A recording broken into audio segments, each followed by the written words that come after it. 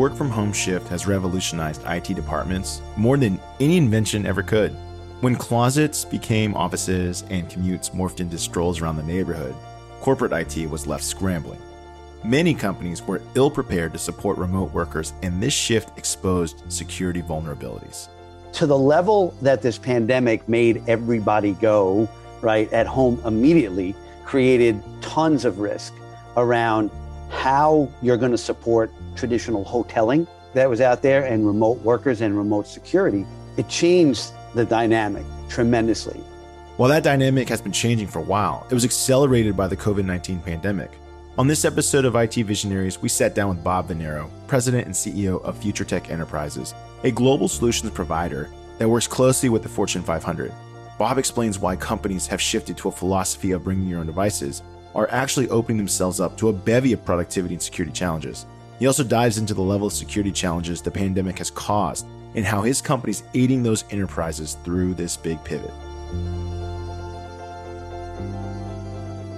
IT Visionaries is created by the team at mission.org and brought to you by Salesforce Platform, the #1 cloud platform for digital transformation of every experience. Innovate fast, empower every employee, and scale with confidence from anywhere, with a customer at the center of everything you do. Learn more at salesforce.com/platform. Welcome, everyone, to another episode of IT Visionaries. And today, we have President and CEO of FutureTech Enterprise, Bob Venero. Bob, welcome to the show. Thank you for having us. All right, right out the gate, what is FutureTech Enterprise and what do you do?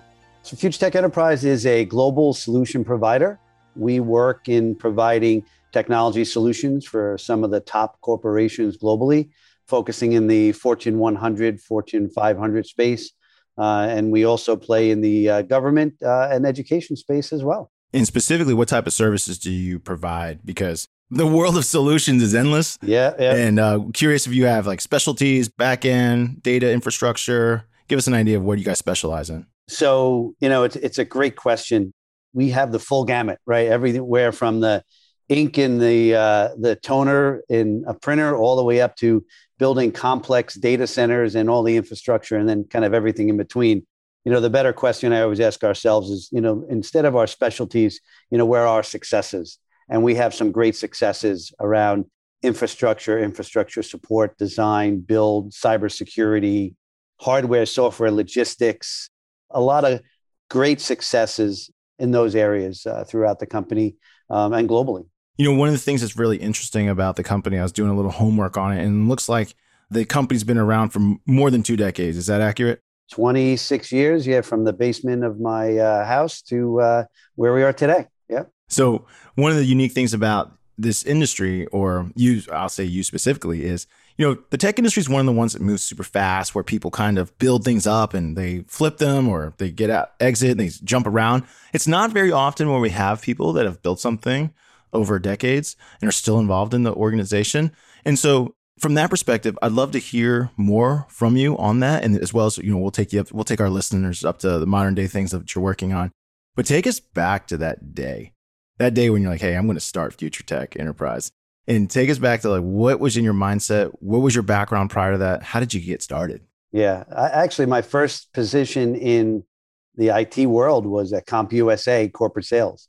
And that's kind of how I started it. And that was local on Long Island. And then I moved to a company in Manhattan and a company called Key Systems Microage. And I was there for probably a year and a half, maybe 2 years, and realized that I didn't want to do the commute anymore. And I thought that I could do a better job in supporting the customers, myself as an organization. And, I had one of those aha moments that said, hey, no risk, no reward. Mm-hmm. I'm not going to make it if I don't try. And I talked to the missus at the time. We said, let's go for it. And that was the birth of FutureTech, and that was early 1996. And when you first got started, you couldn't have possibly, or maybe you did, operate this gamut of services. Was there an area you focused on? And if so, how did you pick it?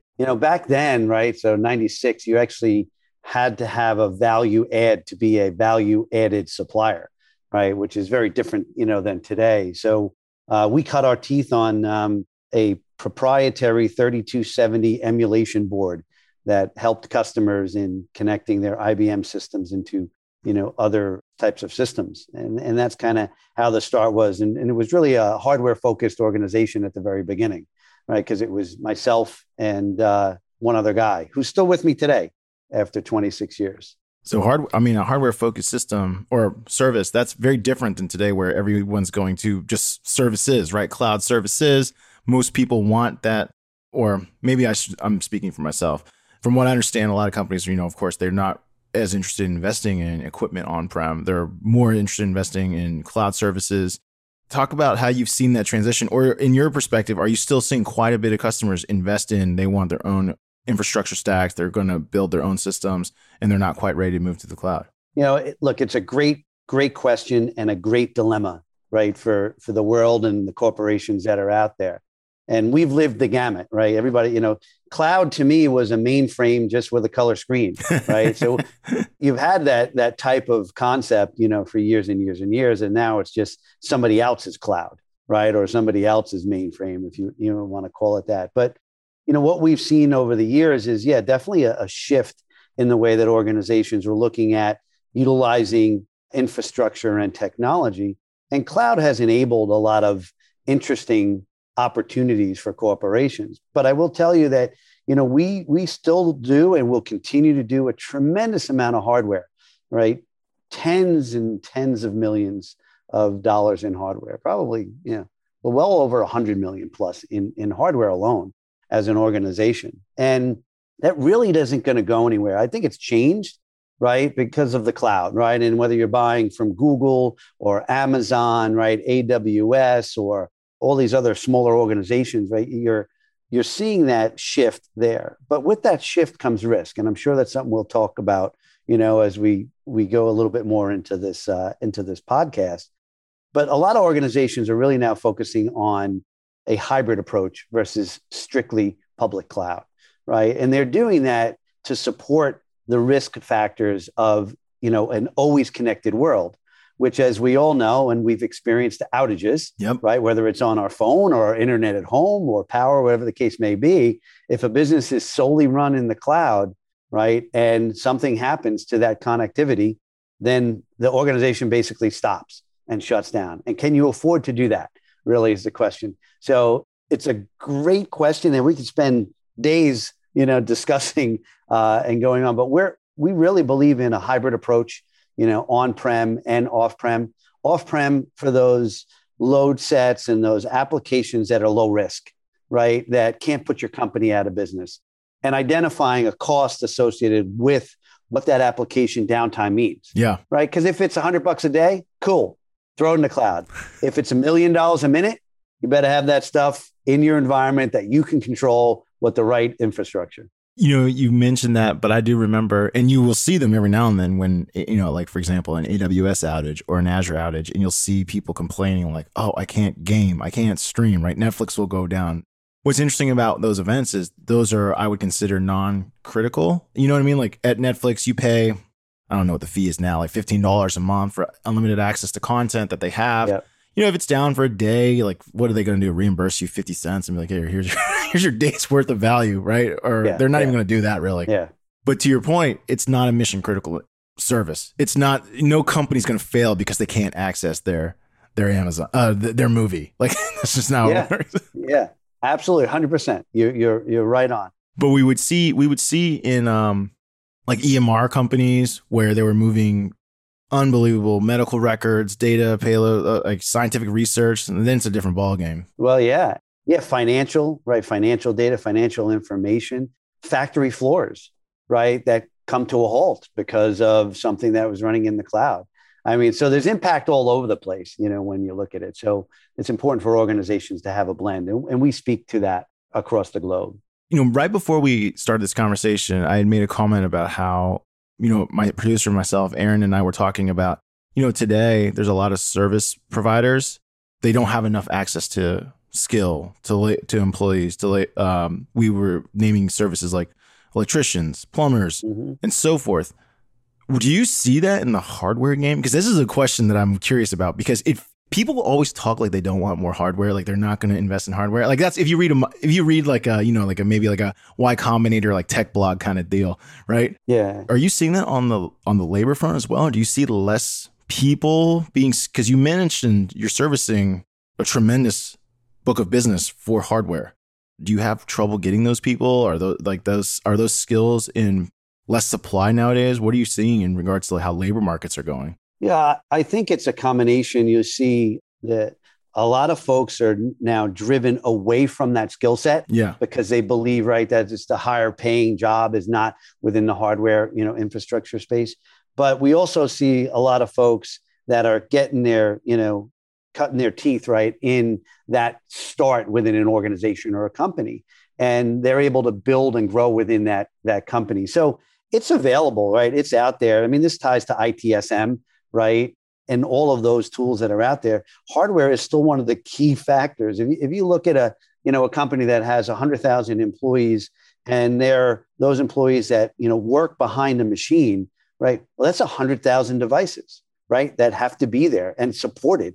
And what goes behind that? It's that whole dichotomy of the PC is dead, right? And I've always fought that for years and years. And I'm like, the PC is probably the most important tool that a company has, because it's view into everything that's happening within their organization. You can have the best servers and the best infrastructure and the best solutions, but if you don't have a view into it, a portal in, which is a PC, and then that PC does the right job, well, then what are you doing, right? So it's the PC will never be dead. It may change and morph, right? It's an iPad, and then it's a tablet, and then it's this, but it's a keyboard, a mouse, right, and a screen, and that's never going to go away.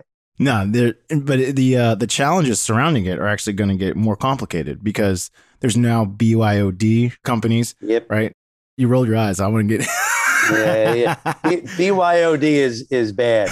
It needs to be bad. You only die. I want to dive into that. Let's go right into it, because that's one of the things that's more. It's something that companies now have to debate. Like, what kind of policy do they have when it comes to equipment? Do they provide you a stipend where you can buy a computer and work here? Do they provide you a computer and, of course, have it connected to their infrastructure systems? Or do they let you just bring your own? Yeah. So BYOD, for those listening and not familiar, but I'm sure everyone's familiar, bring your own device. It is a corporate policy where you can say, hey, I'm not going to issue you a computer. I'll let you bring whatever you want and plug into all my data and systems. Bob here is saying it's bad news. Let's dive in. I mean, I can see plenty of gaps when doing this, but I'd love to hear from your perspective. Yeah, it's very simple, right? There's versions of BYOD, right, that you have to look at. So the traditional mindset of bring your own device, give you a stipend, go to Best Buy, go to Amazon, right, buy any device that's going to do the compute, right, is a disaster waiting to happen, right? Because people, they look at the wrong dollar amount. They look at the cost of that unit, right, or that PC and what they can save, right? But they're not looking at all of the risk associated with bring your own device, and I'll delve into that a little bit more. But more so, forget the risk. Let's talk about the productivity, right? So I issue you a device, right? It's a corporate standard. We have it locked down. We have the security. It meets all our specs. It's going to run the applications that you need. That's all good. You're a productive worker. Why? Because I've tested as a corporation that you are productive on this particular platform and device. Now we're going to shift over. Another group has BYOD. So you decide, right, that you're going to run to Best Buy and you buy the $399 machine, right? Because I'm going to pocket some cash. Or whatever the case may be. Or it's a nice and shiny with a touch screen and all that, right? And those machines are built at a different class than the corporate standards, right? And all of the OEMs, the HPs, the Dells, Lenovo's, they'll tell you that, right? Their consumer model is not built to the rigid standards of the corporate model. And that's the internals, the security chips, where they're sourcing the equipment, a bunch of that stuff. But now I'm paying you, say, $125,000 a year. And then you're producing work that generates, say, $500,000 a year for me, okay? Now you're on your BYOD device. That device goes down. Now it's cheap. It was cheap for me as the company, right? It only cost me $300 for you guys to go out and do it. I gave you a stipend. It's awesome. Now, you call your Geek Squad, right, at Best Buy, and they say, oh, you have to bring it in.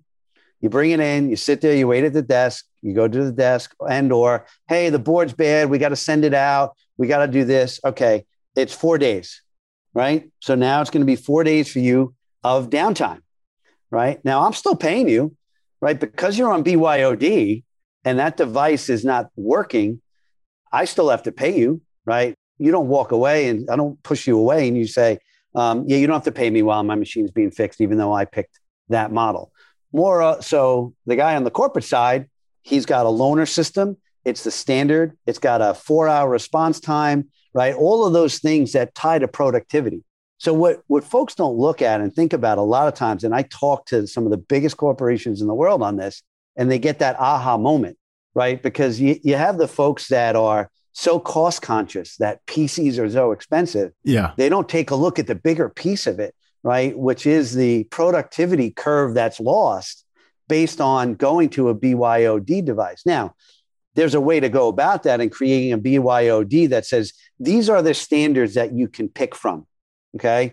And giving choice. So you've got an Apple device, you've got a PC device, right? Different OEMs. And now you have your choice of flavor. And you can do that in a stipend, but it's managed, it's controlled, it's got all the security attributes on it, and it's not going to affect you with productivity.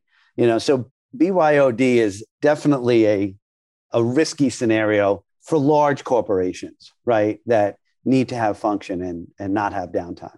I'm curious, one of the things, because we're seeing, obviously you right now, we're at the position that Future Tech Enterprise is in, is you have all these companies that are fundamentally having to change how they're going to provide the tools for workers right now with work, remote, hybrid. It doesn't matter. Things are changing super fast right now due to the pandemic and the availability of these jobs like this. So you're helping them with their, machine policy. Talk a little bit about like security policies that are also you're starting to see, because this got brought up with one of our other guests that talked about, you could have the world's best identity management systems. Let's say like financial services. Let's say I work for you, Bob. We do financial transactions into like, high net worth individuals. I got a secured machine. I got secured everything.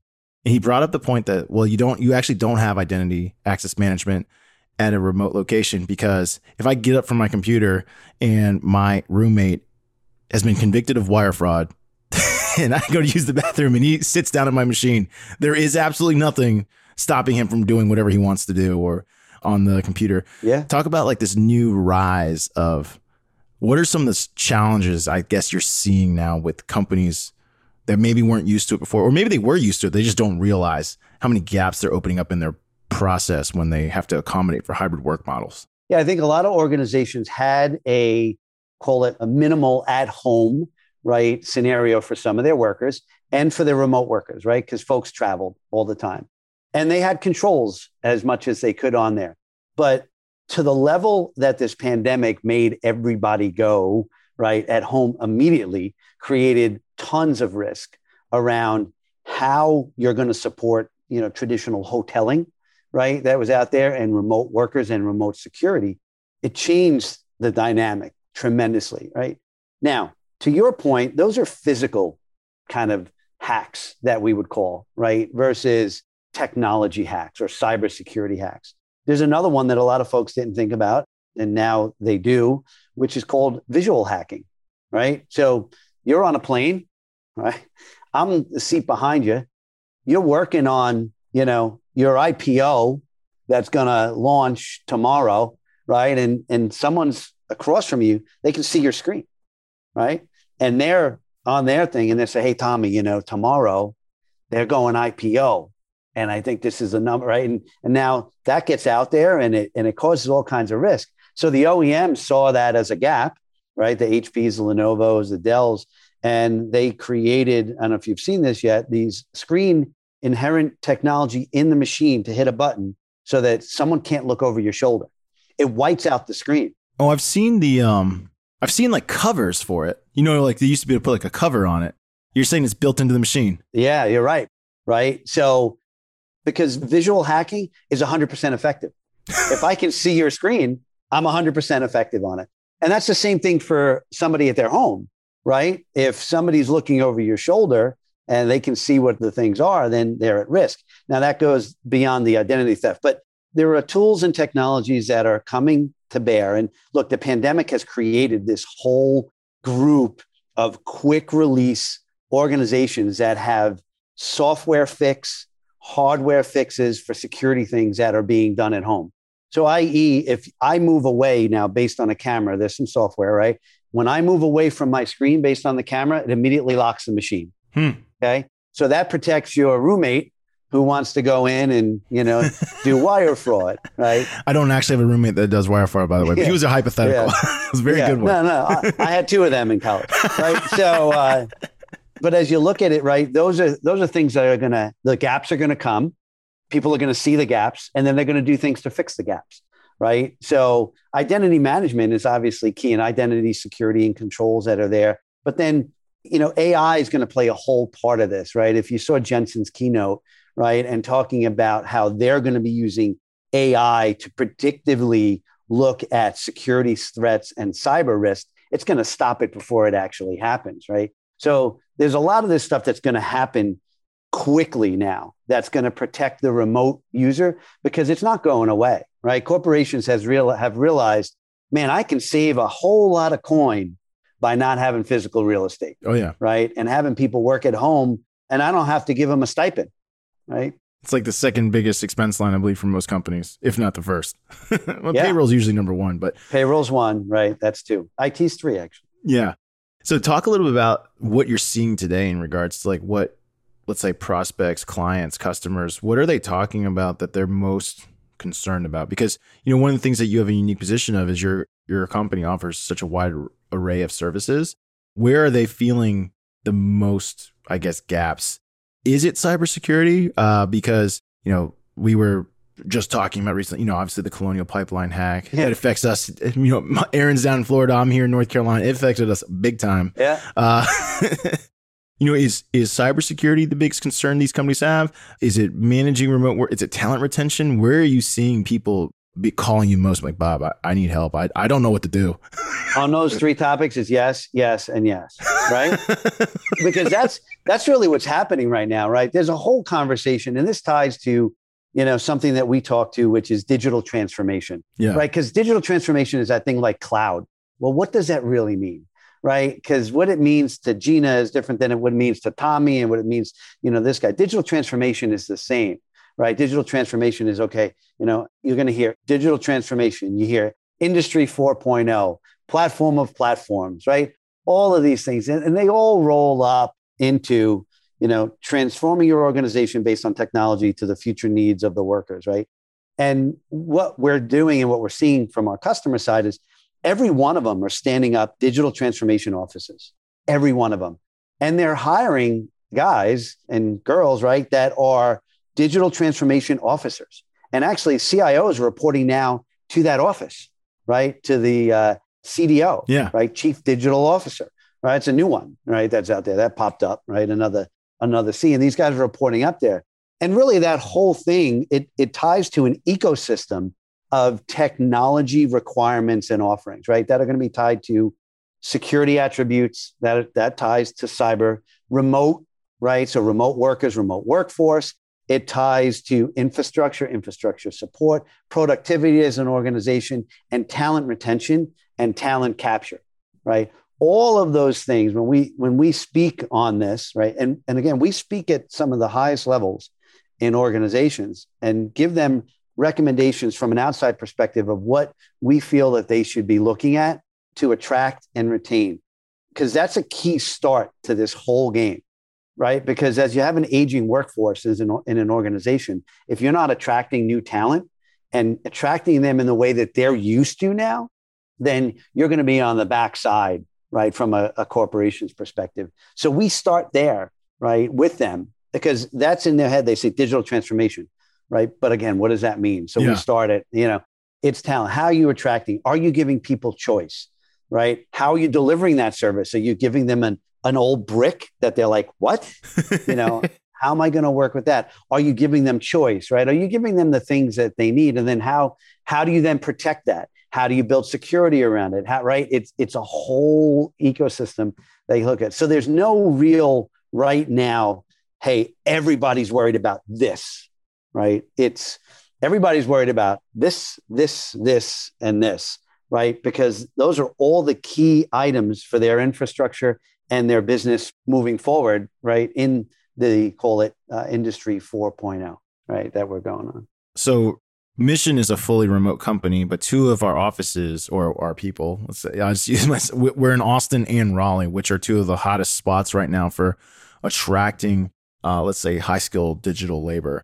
One of the things that we're hearing about is the fact that there's so much power for the employee or the prospective employee. Like if I'm a top-rated developer of whatever skill I have, my ability to call my shots is higher than ever. I got plenty of companies wanting me on their team, and they're offering, to your point, different experiences, they're trying to accommodate me into their world so that I will come to them because there's so much power. So is that like, you kind of mentioned it, but I was hoping you could kind of, that CDO, what are they looking at?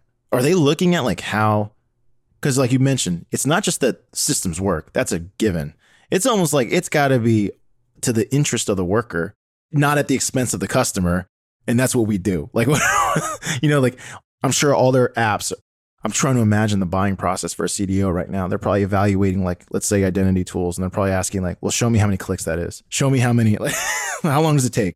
How are they doing it? I mean, you're 100% right. So what they're doing is, and they've also stood up, right?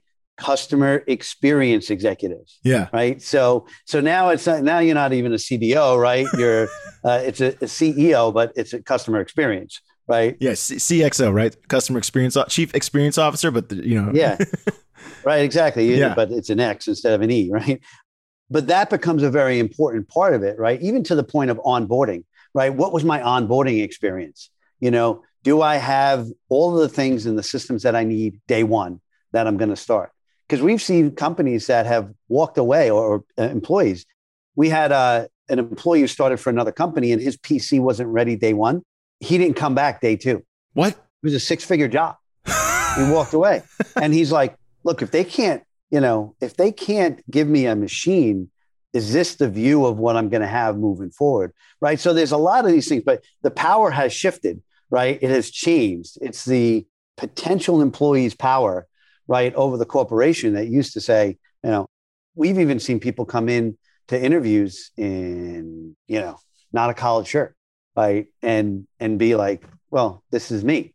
This is who I am, right? It's a different change. It's a different shift. And organizations have to figure out how to handle that support so they can retain and attract the traffic. Even, the word sexy is used a lot, right? I need to have stuff that's sexy, my tools, my technology, right? How I can click. And to your point, right? Is it 1 click? Is it 5 clicks? What is my experience that I'm going to get?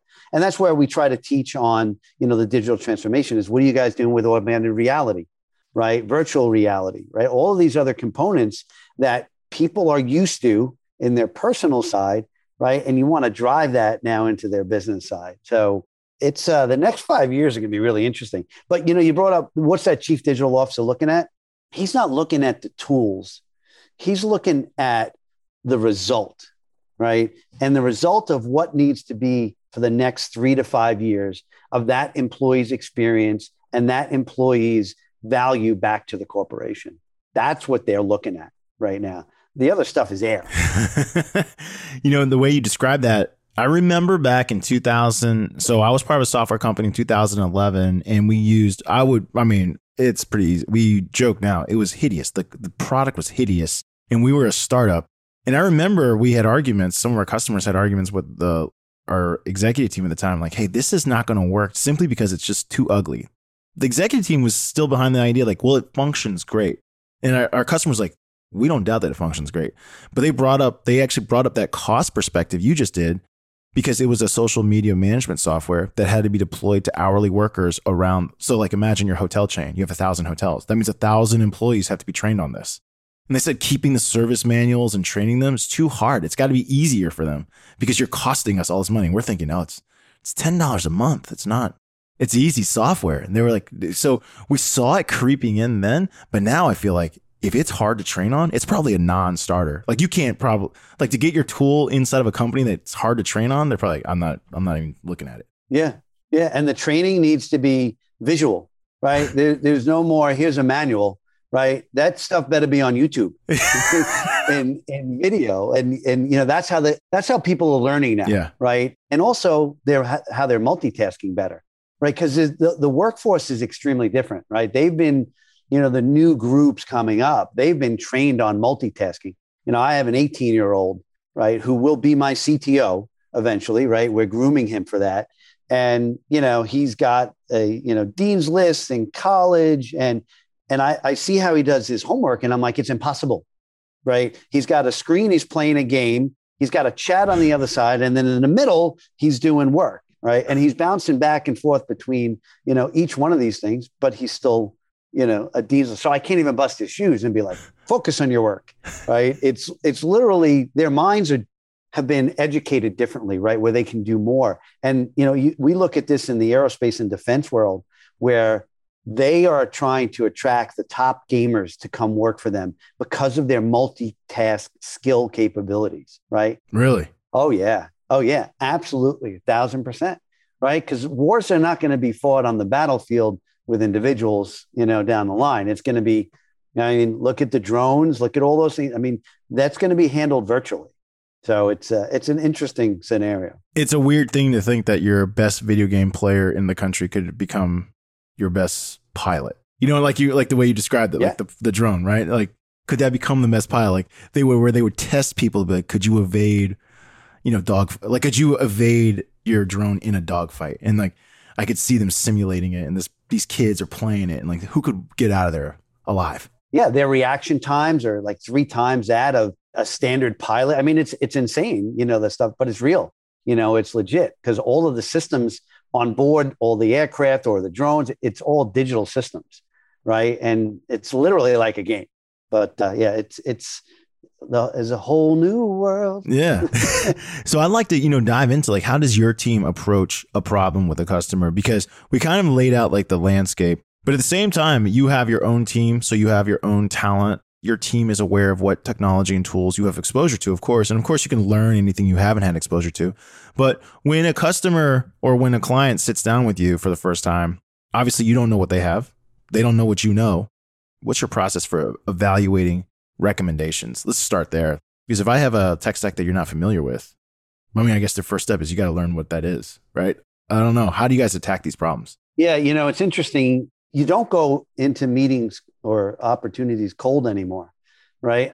The data's out there, right? We have access to tools that tell us what infrastructure and or software systems that a customer has, today. And if we don't know through those systems and tools, we have the ability to get it from the OEMs that we work with and partner there, right? So it's never where you just walk in the door. We have a philosophy here. No one is ever allowed to go in and talk about a customer's pain. If any of our reps go in and say, hey, what keeps you up at night? What's your pain? Right?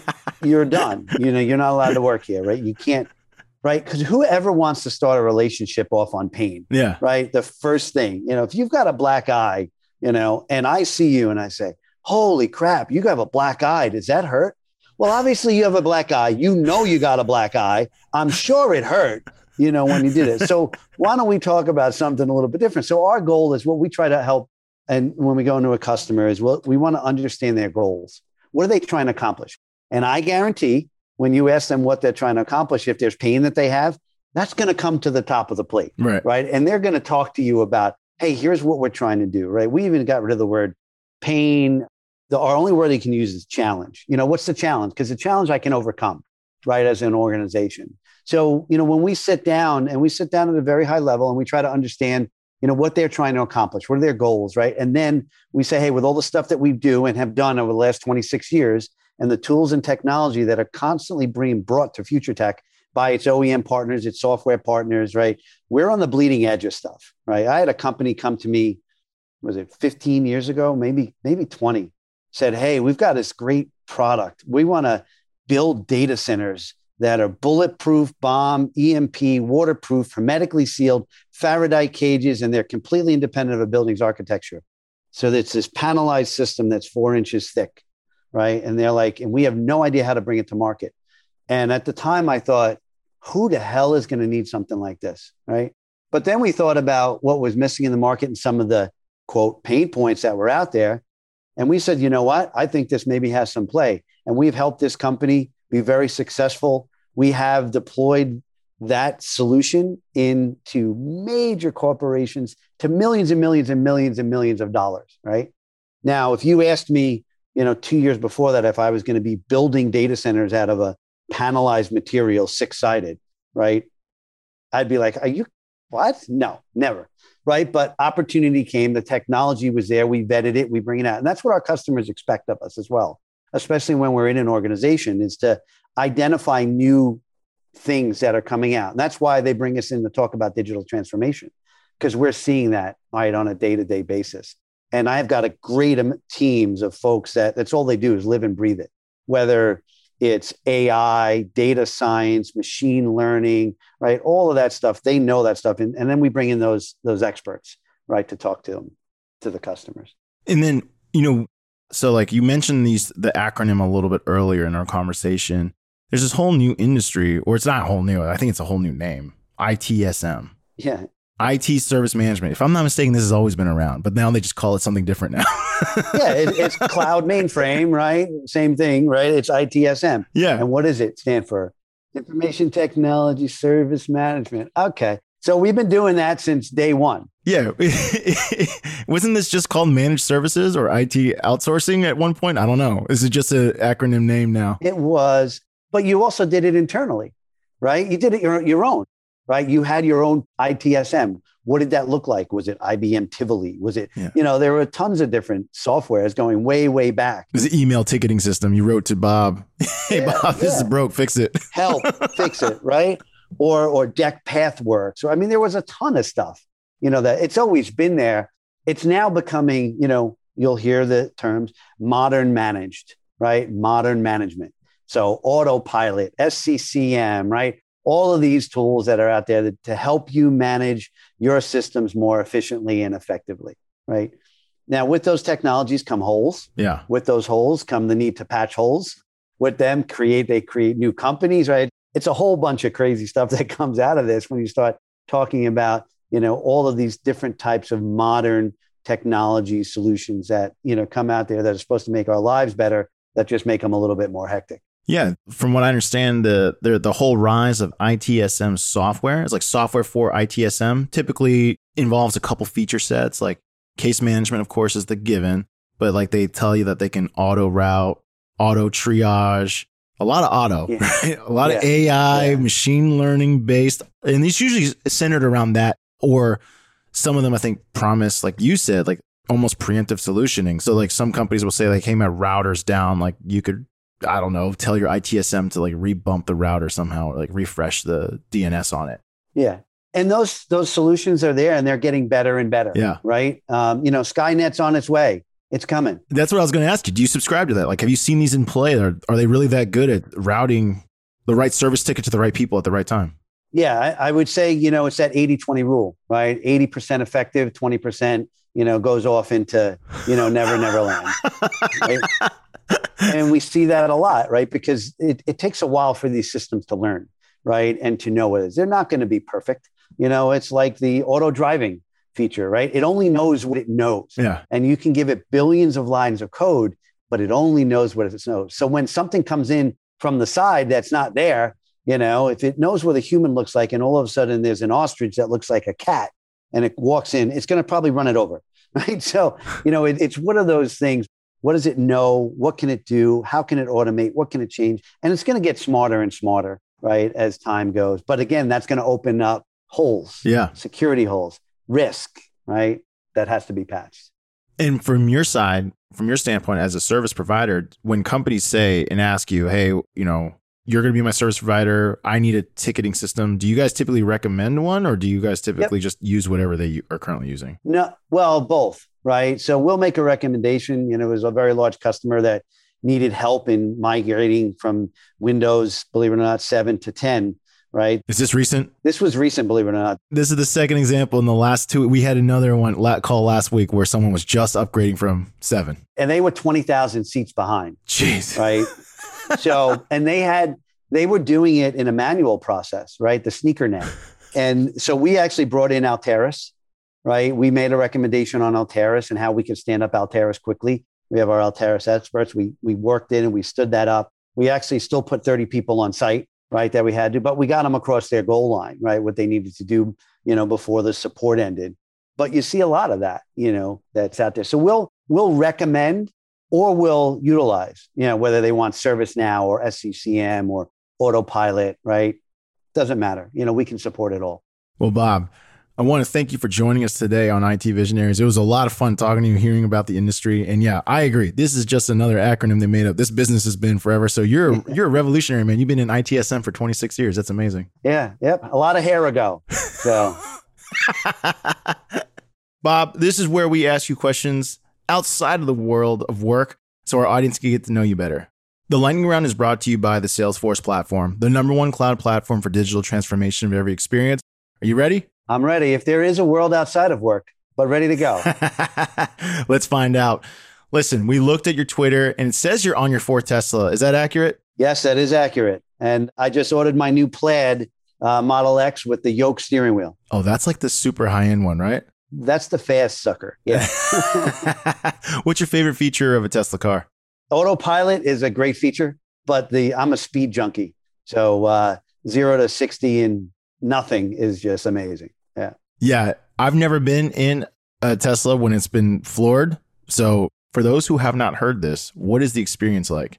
It is, how do I say this? If you don't have your neck against your head against the back of it, you can really hurt yourself. There's that much G-force that's being driven out of there. And it grips and goes. Bob, what do you like to do? You mentioned kind of that life and work are blended for you. Yeah. What do you like to do for fun outside of work?